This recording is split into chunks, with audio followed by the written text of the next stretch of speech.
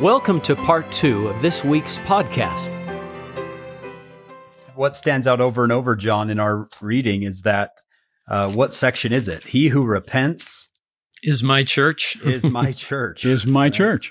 Yeah. Contend against no church, save it be the church of the devil in section 18.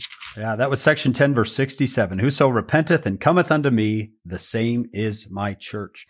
Hey, let's move to Orson 34. Yeah, 34 and 36. Two names that are very important to the history of the church, Orson Pratt and Edward Partridge. So let's talk about Orson Pratt here for a minute. What do we know about Orson and maybe Edward as well?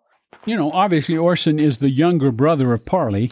Parley goes back when he gets the gospel and he visits with Orson, teaches him the gospel. He's baptized on the 19th of September, 1830, his 19th birthday. Oh, wow. And then what does he do? Within a matter of days, he's on a mission. Yeah. He goes to Colesville as a ambassador of the Lord to preach the gospel. This revelation to Orson Pratt to me is just, so let me just say, and of course Orson Pratt became one of the great minds of this dispensation. When you start listing the great intellects of our dispensation, you know, you think of James Talmage and you think of John Widtsoe and so on and so on. Orson Pratt would be right up there. A brilliant man, not formally trained as far as education goes, but trained by God. I mean, he had an amazing mind. He does. He's one that I've read about who wants to learn Hebrew. He wants to learn Greek. He's studying math. He's studying English grammar. He is, and we're getting ahead of ourselves here, but he's going to be, I think, one of the first two people to enter the Salt Lake Valley. He just seems to be a go-getter. He wants to be in front, learning and leading. And he lives until 1881, so he lives to be 70. He's another illustration of someone, for example, who had his disagreements with President Brigham Young. Yeah. I think that's worth noting. They loved each other, they respected each other, but they have differences. In this case, Brigham was right on those issues. But Brigham Young also said of Orson Pratt, I believe if we took this man and cut him up into 100 pieces, each piece would cry out, Joseph Smith was a prophet of God. That's a great statement. So he's converted by his brother. We've read just a couple of sections here. Parley P. Pratt is instrumental. Well, if he didn't teach him, he baptizes them. Right. He's going to bring John Taylor is going to be a product of That's correct. Parley P. Pratt. I don't know. Parley P. Pratt never becomes the president of the church, but the impact of Parley P. Pratt still is with us today. Maybe our greatest literary mind. Just to read all the poetry that Parley P. Pratt wrote. I mean, we'll think of the hymns by Parley P. Pratt that we sing. Amazing man. This section to me is fascinating for a number of reasons, but I just want to show you one or two reasons. Obviously, it begins with the Lord bearing his witnesses in terms of who he is, the Redeemer. Verse 3, who so loved the world that he gave his own life. It sounds very much like John 3:16. So, Orson is called to prepare the way of the Lord for the Lord's second coming. But I want you to look at verse 10. Wherefore, lift up your voice and spare not, for the Lord God hath spoken, therefore prophesy. And it shall be given by the power of the Holy Ghost. I think that's the only person in the Doctrine and Covenants that's told, prophesy. And you know what? He does. Just yesterday, I grabbed my 26-volume set of the Journal of Discourses and went through and glanced at all of the sermons by Orson Pratt between 1851 and 1881. Okay? Now, of that time period, Orson Pratt delivered 23 addresses on the signs of the times, the second coming, and the millennium. Therefore, prophesy. Orson Pratt had more to say about the last days than any other person in this dispensation. Wow. He took it seriously. That's incredible. It talks about him, preach my gospel. You are called of me to preach my gospel. I think I read, maybe it was in Susan's book, he crosses the Atlantic Ocean 16 times in missionary work. It was he say, lift up your voice as with the sound of a trump, long and loud. He was going to do this for a long time. Like you said, till 1881. I think he's going to be the last surviving member of the original 12. That is correct. And think about this as a distinction for Orson as well. While Orson is basically mission president over in Scotland, he writes a little pamphlet about Joseph Smith's visions, which includes the first vision. It's published in 1840 and happens to be the first published account of the first vision, Orson Pratt's account of what Joseph told him. We have got missionary section after missionary section after missionary section. I think those of us who want to do more missionary work, who feel it, I just want to share the gospel more, I think you can gain inspiration from these sections from Come Follow Me this week. It's let me just study this verse by verse and say, how can I be a better missionary? What can I gain for myself? And for me personally, it's open your mouth. And maybe today the Lord would say, and post on Instagram and post on Facebook and, tell people who you are and what you believe. Here's a thought. I get asked occasionally as you're reading and studying the Doctrine and Covenants, how do you know which things are time specific and specifically intended for that person versus which things really do apply to all of us? Right. And maybe this is superficial, but it occurred to me, those things that are doctrinal in nature, that's available to all of us, the Lord's teaching. Occasionally, you'll read something, whether it's to Emma Smith, about what she's to do with the hymn book. On the other hand, what does it say at the end of section 25? What I say unto one, I say unto all. So many, many times we can read a revelation, we see certain things pertain to Orson Pratt. He was to prophesy. But so many of these verses are for everyone. Blessed are you because you are called of me to preach my gospel. That is a say unto all type verse. Yes. Preach, teach, and heal. Should we talk about Edward Partridge in 36? Because Sure. I'll tell you what, you're going to see me get excited. I sure love Edward Partridge. And anytime I see a bishop just wearing out their life in the service of their ward, I got to think of the church's very first bishop, Edward Partridge. Tell us about Edward. What do you know, Bob? Well, born in 1793 in Pittsfield, Massachusetts. I know Pittsfield, Massachusetts. That was in the Eastern States Mission. And so we used to go to Pittsfield on Monday and play in basketball, the elders did, in the gym there. So that's my connection. 1793, so he's 12 years older than Joseph. He's known for being a hatter. He apprenticed for 4 years under a hatter, a man who makes hats. And he went into his own business, owned his own hat shop. And for those who are listening, who are thinking, what in the world, a hatter? We got to say that a hat, a top hat, any hat was part of formal wear.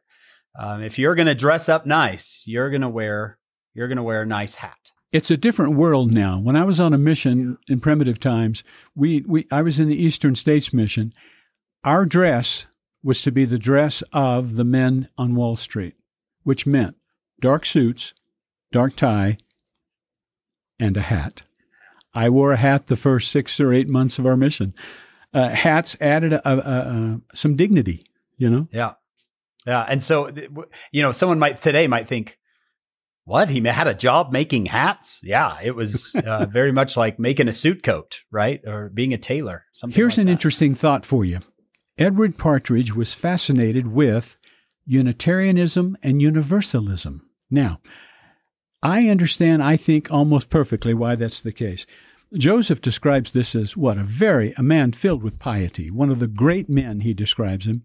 Unitarianism, especially Universalism. Universalism is the notion God will eventually save everyone. Okay? It's a positive, affirming thing. Father Smith and his father, Asel Smith, they started the first Universalist society in their area. Now, why? Because President Smith had a soft heart. President Joseph Smith Sr. had a soft heart and just wanted God to save everyone. I see this fits this great man, Edward Partridge, so well. His wife, on the other hand, is drawn to the Campbellites. He is a friend of Sidney Rigdon. I mean, here we go again, okay? So that when Sidney comes to Ohio, or to New York, he brings Edward with him. So let's explain that. So Parley comes to Kirtland, Right. tells them about the Book of Mormon, and the whole Kirtland group sends basically to go check out Joseph Smith and what he's about. They send these two men, Sidney and Edward Partridge, saying, "Go, we'll trust you. We'll trust your judgment." Does that sound about right? We'll trust your judgment. Come back and tell us about him. Yep. Once he heard the message, he said he wanted to be baptized, but he said, if Joseph Smith will do it. And so He wants to meet him. Joseph baptized him. He returns to Ohio. Look this. He returns to Ohio, and 3 days later, he's called the first bishop of the church. Oh, now John and Bob, John, I know has served as bishop. Bob, you served as bishop. Have you? Twice. Isn't Edward Partridge the one who said, "I don't think I have a bishop in me"? I identify with that. Oh, maybe that's Newell Whitney. Well, I didn't think I had one in me either. I'm still not so sure. Newell Whitney, the second bishop. Newell K. Whitney is going to be the second bishop. But it's a heavy burden. It's a heavy burden, and it would have been even heavier then because he's dealing with property and real estate. Oh my goodness. He's called as the first bishop, and he's sent to Independence.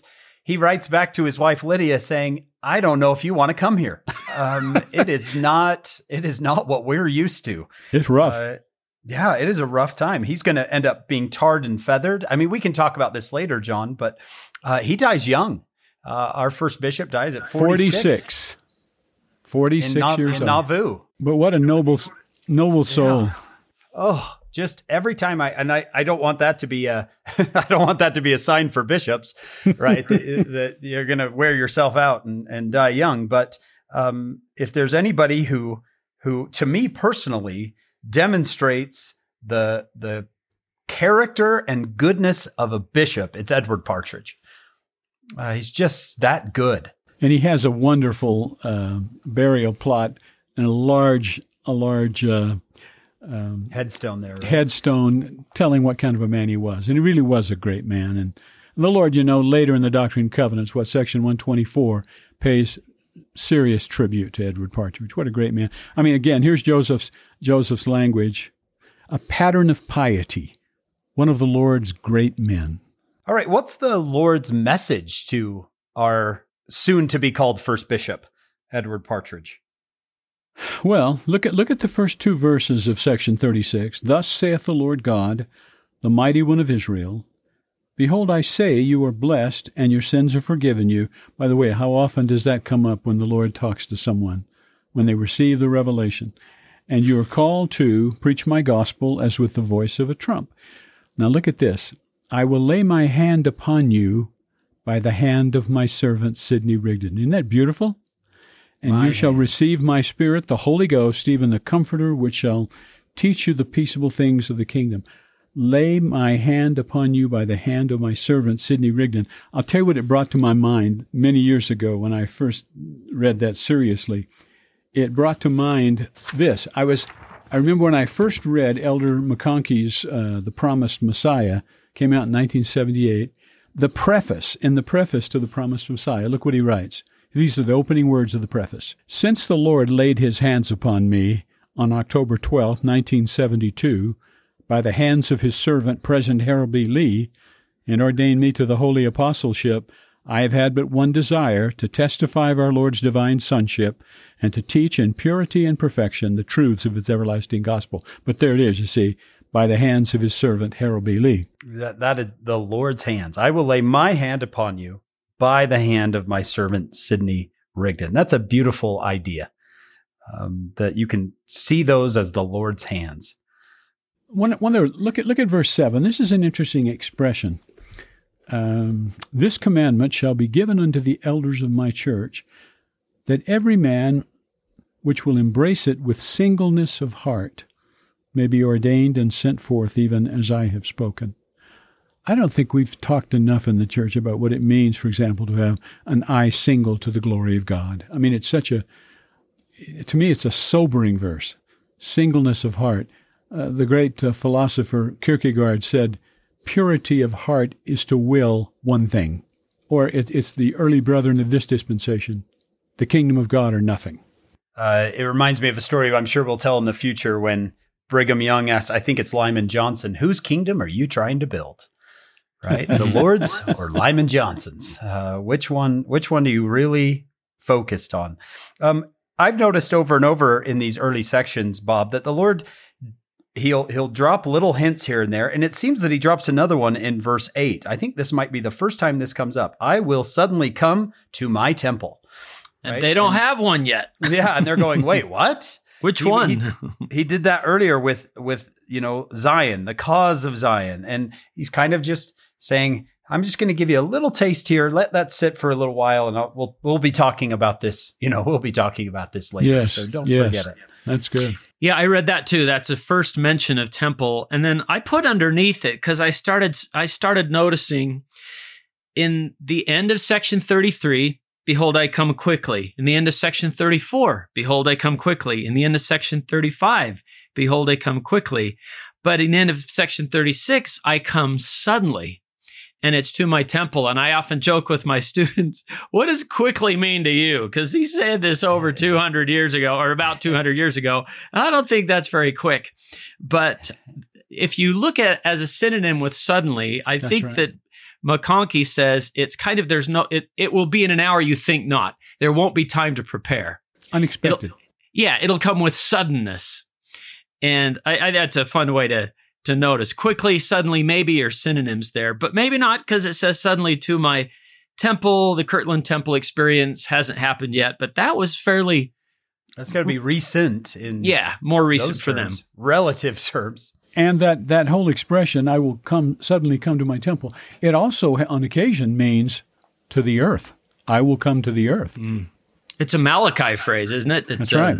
I love to see the Lord laying out these just line upon line here in the Doctrine and Covenants, helping this tiny, what we call it, the toddler church right now, John, just grow a little bit at a time, never overwhelming them with too much.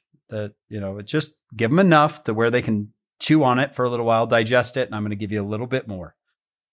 Well, I have to admire him, because I would feel overwhelmed if I were Thomas B. Marsh and the Lord said, oh yeah, you just joined, you read 16 pages of the Book of Mormon, rejoice, the hour of your mission has come. See you later. Wow.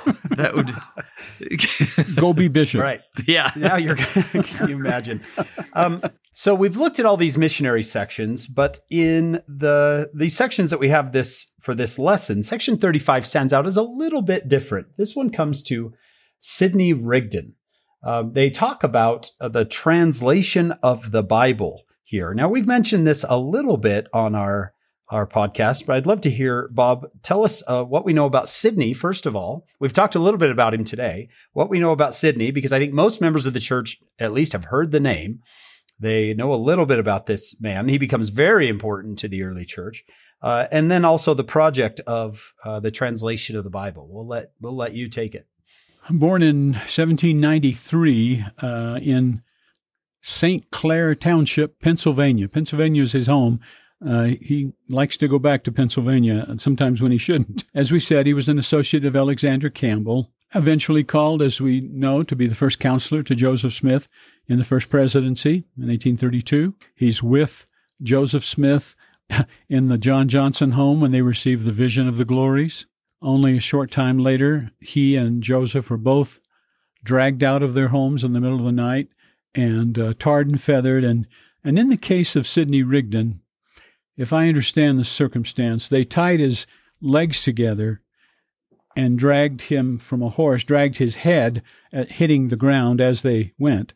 It was March 20th. That means really cold, solid ground. Sidney Rigdon, I remember hearing the Milt Bachman, which one of the great church historians, say, he said, my study tells me Sidney Rigdon was never the same after that.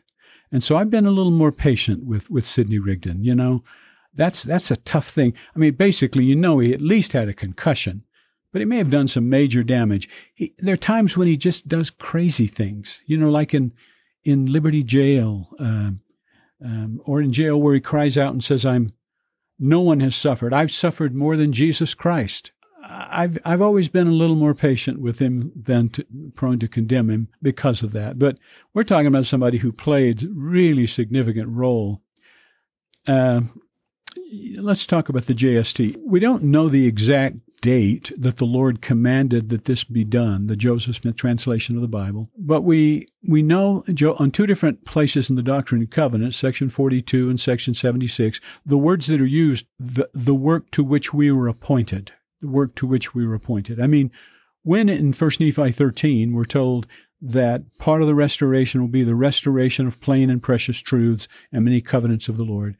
Well, the Joseph Smith translation and the Book of Mormon have to be the bulk of the restoration of those kinds of things. The earliest date we have would be June of 1830. If you look at the manuscripts, you'll see that's the first thing. And what we read right away is what you and I have as Moses chapter 1. That is, the revelation given to Moses on an unnamed mountain. And so then they begin working with the book of Genesis, move through Genesis. They get as far as chapter 19, I think it's verse 42, when the Lord gives a revelation that is to us section 45 of the Doctrine and Covenants, saying, it's on March 7th, 1831, I want you to turn now to the New Testament. So they've only gone 19 chapters into Genesis, and they begin the very next day. Brother Matthews, Robert Matthews, who had such influence with this great work, said, I'm convinced they must have gotten that revelation at night, or he'd have started right then. Bob, you mentioned that they're working on the Bible. What does this look like? Do we know? Joseph Smith, are they reading together? I think we have a pretty good idea.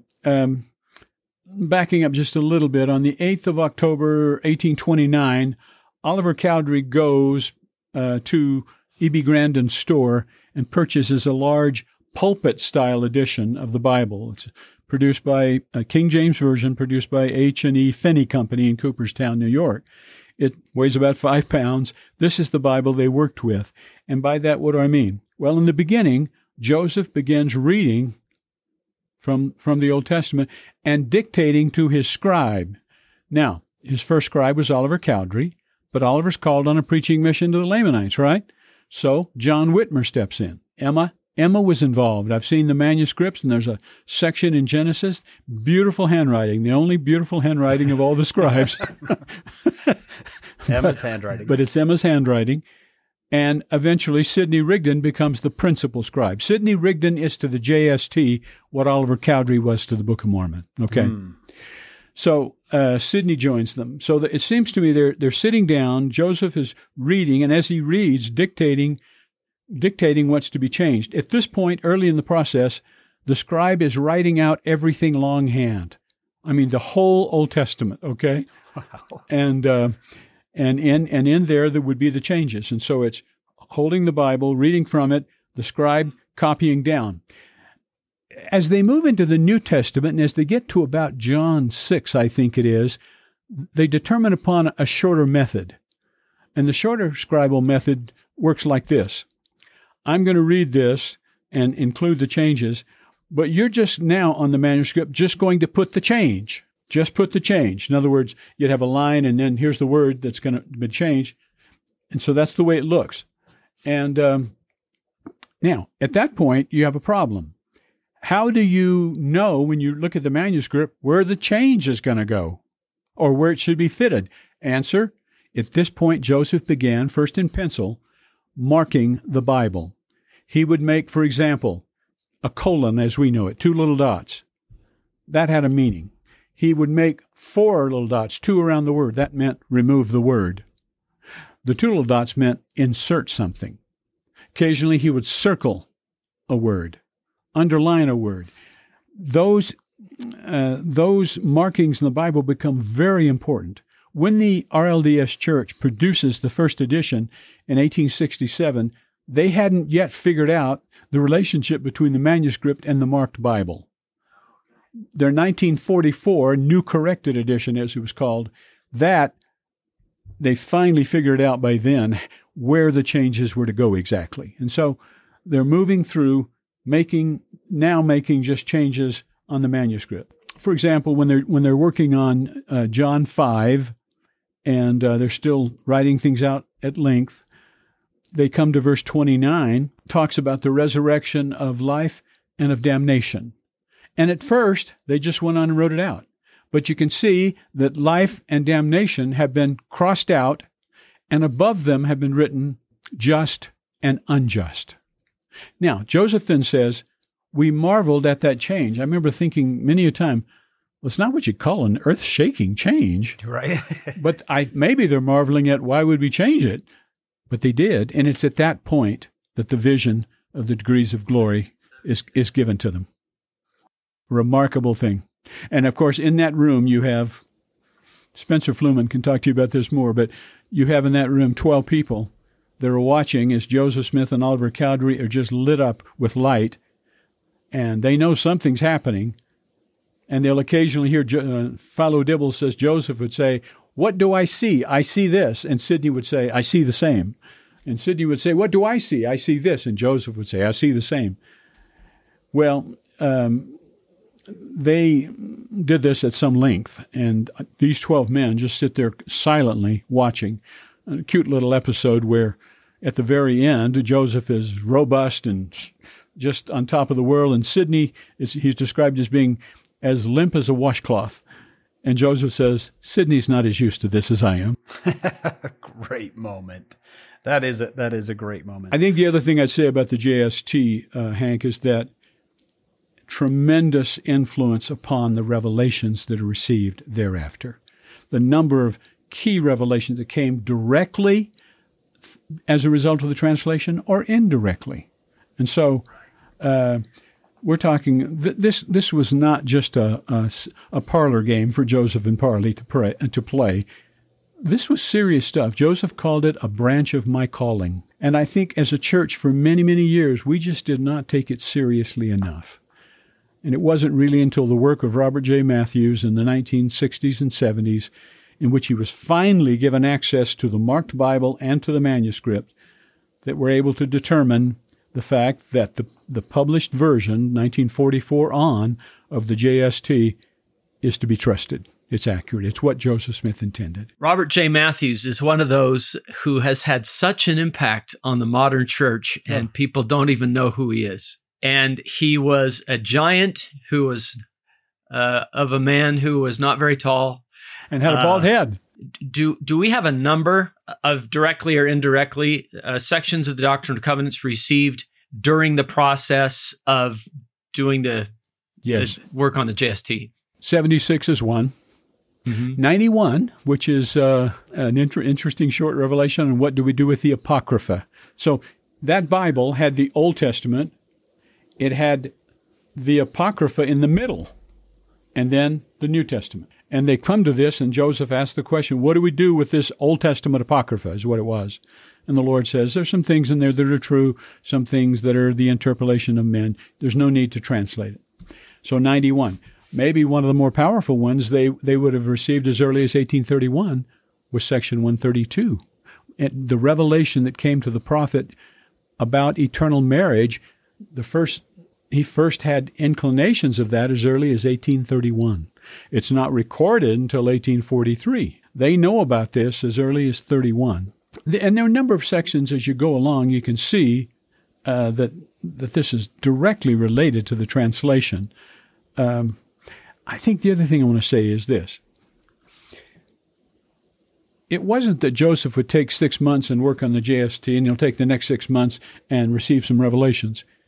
It's happening at the same time. I call it a concurrent revelatory process. Revelations are coming as a result of the Bible translation. Revelations are coming in the Doctrine and Covenants, all at one time. And so it's a pretty remarkable thing. I believe the JST is one of the greatest evidences of Joseph Smith's prophetic call. I think it's changed my life. You read along and you'll see some of these changes.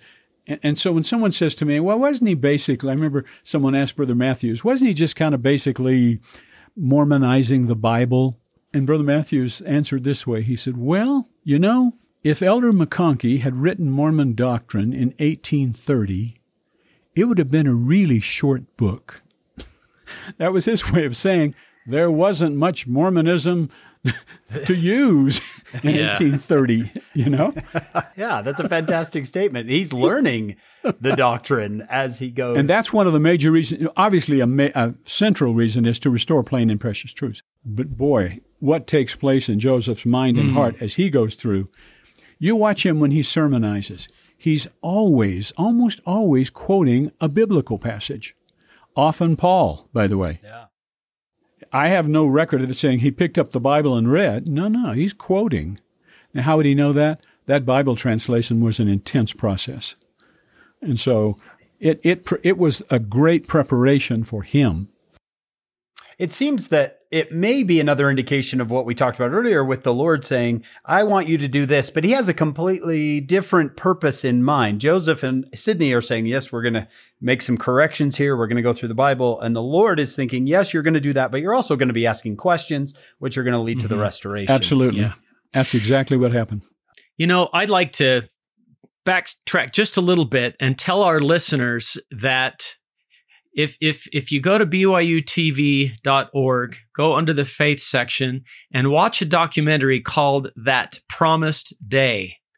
And it is all about the publication of the scriptures, the quad that we have now, incorporating the JST. And it is fascinating. I make my students watch it for extra credit. And you'll meet Robert J. Matthews, and he was on that scriptures publication committee. I believe he had a lot to do with the Bible dictionary that we use now. He wrote it. Yeah, that's what I heard. He wrote it. He had a lot to do with it. And like I said, people don't even know how much of an impact he's had. But just you will be so your appreciation for the scriptures we now have and the JST, which we're talking about now. Just go watch That Promised Day about the publication of the Bible. I was in seminary. Hank was a toddler. I was in seminary the day that they said, pass in your Bibles. We're going to give you a new one right now. And I will never forget personally the moment of opening my Bible and seeing Book of Mormon footnotes. That was an amazing moment. And Doctrine and Covenants footnotes. And Doctrine and Covenants, and Bible Dictionary, and Topical Guide. And you'll watch that documentary, and you'll see that the footnote system that they invented was revolutionary.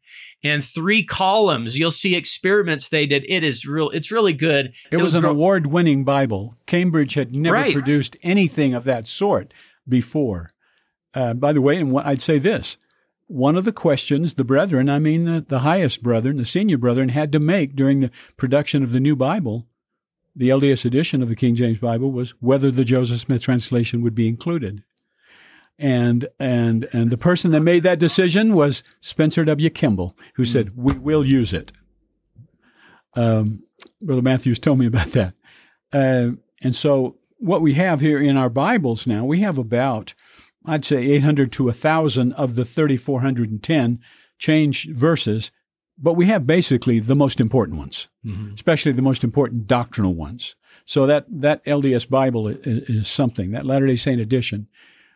Let me say, I was about to be hired at BYU, and I came out, and Brother Matthews offered me a job, and this is in the summer of 1983. And I had a free day or two, and Education Week was coming up. I went to Education Week, and Brother Matthews was speaking in the Marriott Center on the New Bible. And I remember him making reference to the chapter headings in the Bible, that they'd all been written by Elder Bruce R. McConkie. And at that point, Brother Matthews became very emotional. And he said, a man like Bruce R. McConkie comes around about once per dispensation. But the thought I had, because I knew Brother Matthews pretty well, is a man like Robert Matthews comes around about once per dispensation as well. Can I share? I got to share a story. John, I don't think I've ever told you this, but both of you teach university classes, so you'll understand this. I went to a class. It was maybe a 1:00 class. I had already taught an 11:00 class. And I had mentioned the JST. I just said, oh, look at the Joseph Smith translation on this verse. And I remember this distinctively. It wasn't that long ago, maybe a year or two. I said, do you know the story of the Joseph Smith translation? And they all just kind of looked at me. I said, do you know who Robert J. Matthews is? And they all just kind of looked quizzically at me. And I said, let me tell you this, because I heard him, before he passed away, I got to hear him tell the story, right? Just flat out tell the story about when he's listening to General Conference on the radio and he hears Joseph Fielding Smith inspired version. And he said, "What is that?" And he What's started that? asking everybody, "What is that? What is that?" And he said, "My mind was just, I was obsessed with it." Even his mission president said, "Why are you so obsessed with this, Elder Matthews? Why do you keep asking me about it?" Do you know who his mission president was, by the way? No. Oscar McConkie Sr., Bruce's father. Of course. So I go up and intersections. and just so you both know how rare this is, I use almost the bulk of my time telling this story, which just doesn't happen. In a university class, I've got to go. We've got to move forward. We've got things we've got to do. But I spend the bulk of my time in just this one class. And I thought to myself, well, that just threw us off, right? Now this one class is going to be behind. But I get an email later that day, and I actually have it right here. A young lady in my class said, "I just want to reach out and tell you thank you for sharing the story of Bob Matthews in class today. He was my grandfather. I knew that he had done a lot of work with the church, but I had actually never heard the story of how he got the Joseph Smith papers, Joseph Smith translation. Listen to this. My memories of him usually consist of gardening and bugging him while napping. Today, Brother Smith, before class, I was talking with a friend and I mentioned, I really want to learn more about my grandfather. And I was so surprised when not even a half hour later, you shared the story of Bob Matthews in the Joseph Smith translation. Thank you for sharing that story. It was an answer to a granddaughter's prayer." We had a course, and Bob had created a course in the Joseph Smith translation. And I had begun working on it myself, independent of Bob. I was in Florida working on a doctorate and at Florida State, and I was doing some work with the JST, and so I began to write Bob. And I have some of the treasured letters I have asking him questions about the JST and him writing back. When I started at BYU, Bob came to me and said, "Listen, I'm going to teach the JST class." He said, "I want you to teach the JST class in the fall, and I'm going to teach it in the winter." I taught it for 25 years, and I have to say, I love teaching the Book of Mormon. It's obviously a favorite of mine. I love the New Testament, and so on and so on. Pearl of Great Price, Doctrine and Covenants, taught them all. But there's something special about this because I saw more students' eyes just opened to when I gave them the historical background. I remember we were covering some history, and more than one student came up and said, "Are we ever going to get to the changes themselves?" Yes, we're going to. But the historical setting, the background is so inspiring. And of course, I had to tell them about Brother Matthews because I sat in on his class. He never mentioned himself. And he was so instrumental in the church having it now. The only time I ever heard him say anything related to I was responsible for that, he told a story about being in Evanston, Wyoming. Is that where he grew up? He grew up there. And he was like in the teacher's quorum or something. And some guy that he worked with in a garage or something said, "Hey, I've got an airplane. I'm going to take you flying this weekend." And he's pretty excited about it. And every day, "I'm going to take you flying this weekend. I'm going to take you flying." And this would have killed me because I love airplanes. But finally, it was Saturday and the guy said, "I'm going flying tomorrow." And Brother Matthews was like, "Well, I don't think I can go. I got to go to church, and turned down that and went to church. Well, that was in the days and went to church in the morning, came home a little bit, went back to church in the afternoon. He said, in the afternoon, I came out of church, and I think he said my sister-in-law said, "Hey, that airplane crashed. And is the pilot okay?" "Yeah, the pilot's okay, but his passenger was killed." And Brother Matthews said to us, "Now, I don't know, had I gone up, if I would have been killed. But if I had, this is the only thing he said, you'd have a different Bible." And then he just went on with class. And I thought that was so funny. It's the only time I ever heard him say anything to pat himself on the back, even a little bit. You'd have a different Bible. I've heard many of the faculty ask Bob in small groups, "Do you think you were raised up to do this?" And every time he said, oh, no. Wow. One of the privileges was to spend so much time with him over a 20-year period, and we were on a church history jaunt. He and I were just traveling between Independence and Nauvoo, and I just poured question after question after question. And one of them I said, "You think you were raised up to do this?" He said, "Yeah, I think so." That's the only time. That's That's the greatest boasting I ever heard him do. Yeah, yes, he didn't. He did. He's very behind the scenes, and that's why I hope I end up where he was, because nobody even knows who he is. But what an impact he's had! And he, if memory serves, he called the church historian of the Community of Christ, the Reorganized Church, 13 years in a row. Can I see the manuscripts? No. And finally, there's a change in leadership. He calls, and the guy says yes. Richard P. Howard became the new church historian there. And Richard Howard, I'd say it this way, is a little more left-leaning, and so was more open to it. And so Bob became good friends with Richard Howard. And for I don't know how many years, he would go back for 3 to 4 weeks at a time. He stayed in a cheap motel, walked to the auditorium in Independence, which is where the manuscript and the Bible were housed at the time, and would sit there with his typewriter and type it up. One of my treasures is that he made his own copy of every change, including marking where marks were made. He even created a little circle on one page, and written in the middle of it is coffee stain. Somebody had spilled coffee on the original manuscript.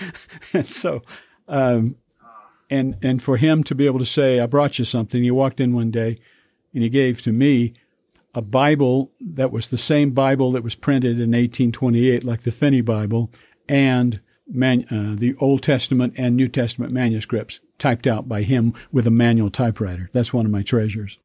Oh, I think that just for those listening, we need to say, okay, he asked about the inspired version over and over again. And the message he got back, correct me if I'm wrong, guys, was that, well, we're not sure how accurate the printed inspired version is, how well it corresponds with the actual manuscripts, and we don't have the manuscripts, the Reorganized Church does. Did I get that right?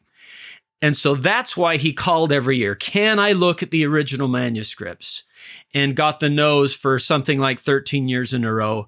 Then finally, and my memory is that he said he had photocopies at first, and then because he had made such friends with, here's the originals, because he couldn't tell if little marks were from the photocopier or whatever. And so he made friends there, and that's why he had to go back there to find them.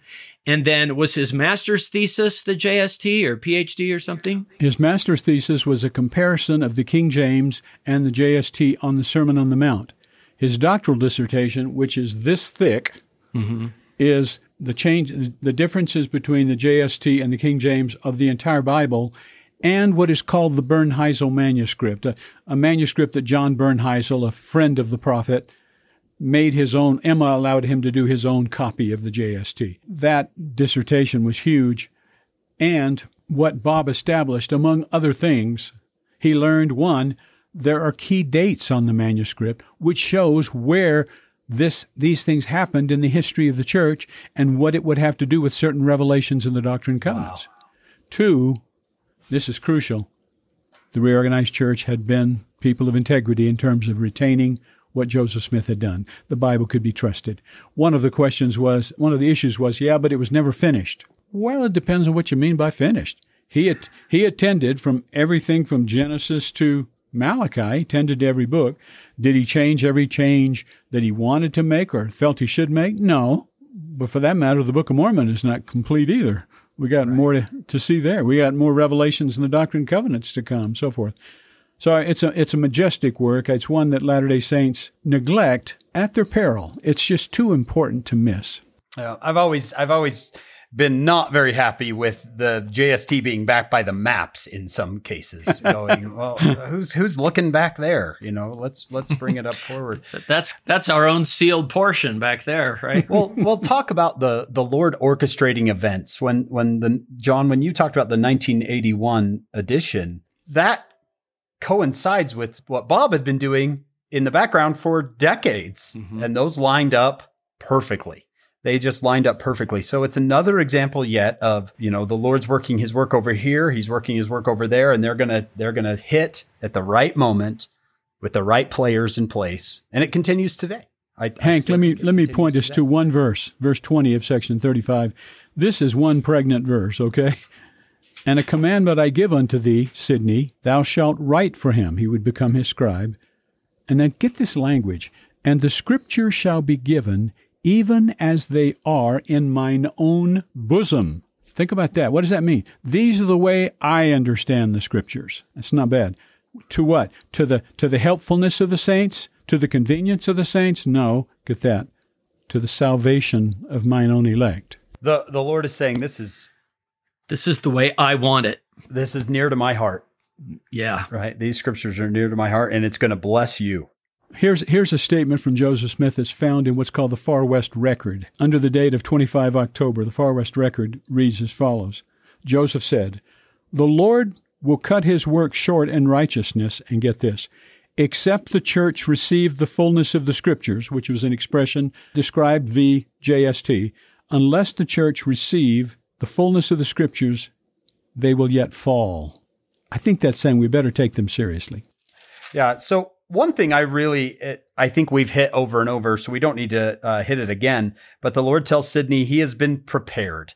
Can we see that over and over in all the stories we've shared today, that the Lord is preparing people for a work ahead? When it comes to Robert J. Matthews or Edward Partridge or Orson Pratt, the Lord is preparing these people. Maybe Sidney even a little more than some of the others, because that language of verses 4, 5, 6. He's saying you were an Elias. You laid a foundation for what took place. Yeah, the people in Kirtland were ready. Yeah, absolutely. For the restoration. But then I like in 17 and 18, it's like, but Sidney, Joseph is the prophet. And verse 17, I've sent him in weakness, have I blessed him. And I have given unto him the keys of the mystery of the things which have been sealed. So Sidney came with such a different background of talent and experience and everything than this weakness of Joseph. But it's cool to see the Lord say, now, okay, I know who you are, Sidney, but keep your eyes on Joseph. Do you remember the story of that Parley P. Pratt tells of Philadelphia? When Parley's in Philadelphia and Joseph contacts him and says, "I'm coming to visit." And so Joseph and Sidney came to Philadelphia. They had a packed house so Joseph could speak.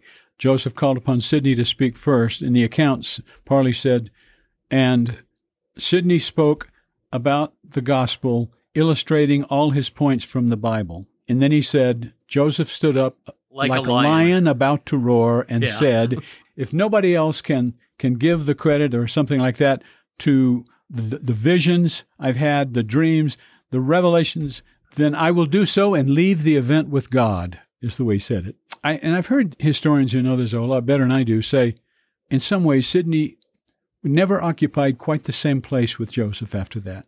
In other words, he gets up because he's a wonderful Bible scholar, Sidney is, and he does everything from the Bible, and Joseph gets up and says, no, we have a modern revelation to talk about. That goes back to what we said earlier with preach the revelations. And from what I've read, Sidney was a powerful speaker. I hope so, because he spoke for 2 hours at the dedication of the Kirtland Temple. Wow. I know that he represented himself out of Liberty Jail in a court case, laid on a table flat on his back, and had the court in tears, they said, of his cause. So a powerful speaker. And yet the Lord says, I call upon, in verse 13, the weak things of the world, those who are unlearned and despised, to thrash the nations by the power of my Spirit. So I think I like what you said there, John. Yes, you have this incredible gift. You have these incredible talents. Joseph is the prophet. And I'm going to use him almost because he is weak in these things. Well, and that kind of says you're going to be converted to the message and not the messenger. If you're looking for credentials from Joseph Smith, you're going to get 3 years of formal education. So I'm going to take, in the world's eyes, weak, unlearned, and despised. Yeah. And Sidney's the type that you would think, now there's a speaker, a Bible scholar, there's a prophet. And yet he's a member of the First Presidency, but he is not the prophet. And that might teach us a good applicable lesson that, you might not think the person the Lord calls as the Relief Society president or the bishop or the stake president or even a general authority is the most talented, right? Or the best, for you might not see them as best for the job, but the Lord is saying, that's who I want. That's who I'm going to use. He mentions the parable of the fig tree. For even now, already summer is nigh. What is the parable of the fig tree? That's verse 16. Okay. The parable of the fig tree, if I remember right, is the Savior pointing to a fig tree and teaching a lesson to his apostles. Just like the fig tree brings forth its... Right. You know that summer is nigh. I think that with fig trees, leaves and fruit come at about the same time. So the idea is once you see something happening there, you know it's time. Take heed. Take heed. Yeah. Right. So there's another example of the Lord using something right in front of me to teach a principle, you know. And the cursing of the fig tree, that was a different story, right? Yeah, the cursing of the fig tree is, you are all hat and no cattle. You are all leaves and no fruit. And so, but yeah. Do you find it interesting? Look over in verse 25. Well, let's look at 24. We're getting in context. Keep all the commandments and covenants by which you're bound, and I will cause the heavens to shake for your good, and Satan shall tremble, and Zion shall rejoice upon the hills and flourish, and Israel shall be saved in mine own due time. And by the keys which I have given shall they be led, and no more be confounded at all. That's much of the same language Paul used in Romans 11, verse 26, where he just says, Israel will be saved. All Israel will be saved. This is something President Nelson, of course, has hit over and over. Something we've talked about on the podcast is the idea of the Lord remembers the promises he made generations ago to Abraham, Isaac, and Jacob, whose name was changed to Israel, and he's going to keep those promises. You said Romans 11? Romans 11:26, where Paul says, and all Israel will be saved. That's a very interesting thought, you know. Jesus will say to all Israel, come home in the hymn, right? I'm glad you pointed that out, because that is very much, like you said, Hank, that's a President Nelson theme is gathering. I think a theme today in our Come Follow Me lesson is, yes, this is the Lord's work. Yes, we are his tools, but he is really preparing the way. All people he has a plan for and is going to use you, if you want to be used, in this work in an important way. Hank, I just thought maybe a nice way to, nice verse to look at last, if we're ready for that, is verse 26. It's just so positive. Lift up your hearts and be glad, your redemption draweth nigh. There's a lot of church history that we look at is pretty hard, a lot of trials, a lot of work, a lot of leaving your family, doing missionary work, but the Lord always has a very positive way of saying things, and redemption draweth nigh, redemption cometh, Abinadi said, and lift up your hearts, be glad. Glad tidings, great joy. I love those phrases here. Yeah, that is beautiful. I've noticed over and over, you point that out, John, in these sections, that the Lord finishes very positively for a lot of these. There's always, can you not read these things and rejoice? Right? Yeah, section 19. Lift up your hearts and be glad. Well, that last verse 27, to me, it's you're going through some difficult times. You're going to go through some tough times, but I'm coming. You won't have to do this forever. Fear not, little flock.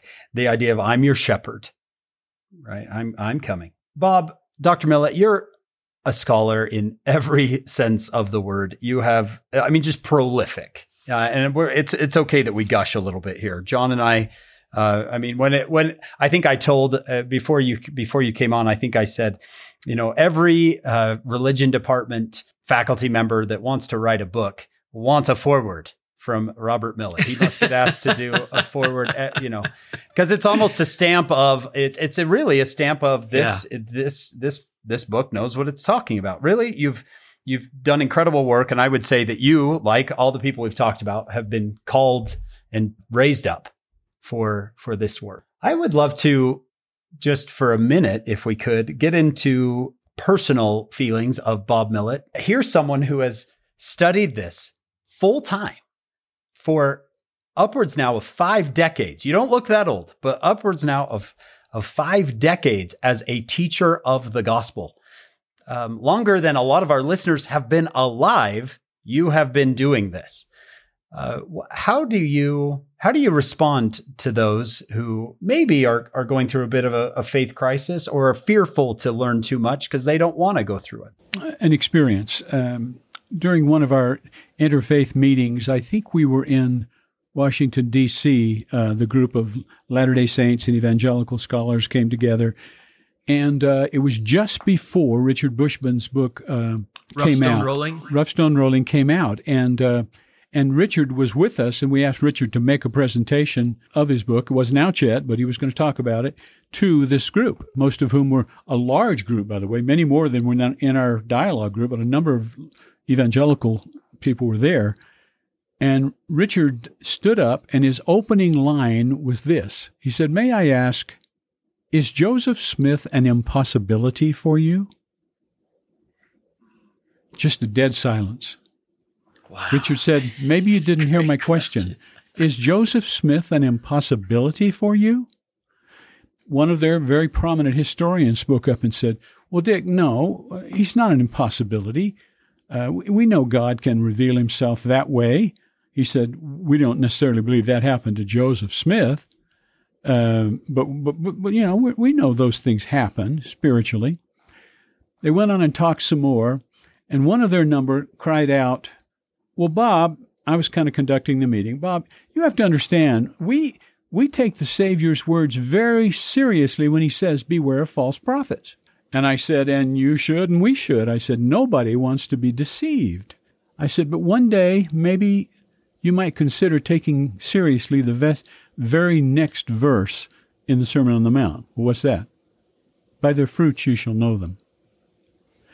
I said, "And I think one of the important questions is, how could Joseph Smith pull this off? How could he do it?" That same historian, I was at a conference a couple of years later. He was there. I wasn't talking to him. I was 2 rows behind him. I had made a presentation. I'd made a presentation at this conference. And I'm sitting there. We're waiting for the meeting to start. And this fellow by the historian said, "Hey, what do you make of Millett's presentation?" And he said, "Well, it was kind of interesting." And the guy says, "What do you make of these Mormons?" And this very prominent historian said, "Well,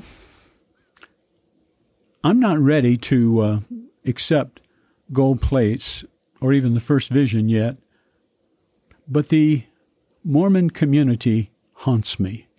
He said it again, "The Christian nature, the Christianity within the Mormon community haunts me." Now, that's a long way of saying this for me.